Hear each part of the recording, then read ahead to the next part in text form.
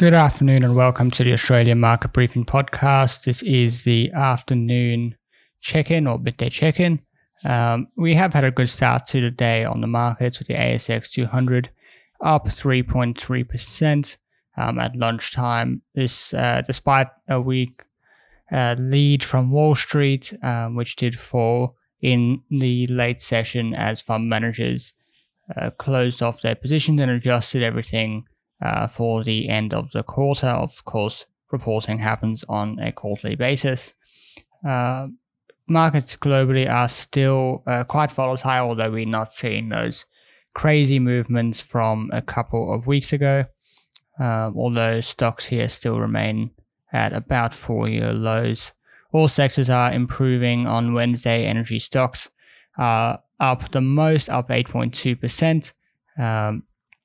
60% slump in oil price from February highs to blame for their heavy fall in the first quarter. News Corp has announced the sale of its News America marketing business to Charles Bank Capital Partners. Ardent Leisure Group said that due to the extension of US federal government social distancing guidelines, all main event centers nationwide will remain closed until 30th of April 2020. That is obviously its US-based bowling-anchored entertainment business and includes laser tag, arcade games, gravity ropes, billiards, and mini golf. ALG's shares were up 9.5% despite that announcement. Regis Healthcare has withdrawn its financial year 20 earnings outlook, and it has deferred its interim dividend due to COVID-19 uncertainty.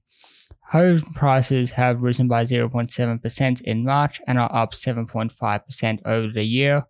Prices rose by 2% in Darwin and 1.1% in Sydney, although the expectation is that will come back as the coronavirus slows selling. In just some indices, All Ords is up 3.28%, ASX 200 up 3.36%. Japan, the Nikkei is down 1.3%, and some important stocks, BHP up 4.47%, Rio up 4.85%, CBA up 2.43%, and the AUD USD is flat, buying 61.37 US cents. That is all we have for today. Thank you for listening. I'll be back tomorrow with another episode in the morning. Thanks for listening. Hey guys, thank you for listening to that episode of Australian Market Briefing. Just thought I'd let you know about the other podcast I do, which is called Business as Usual.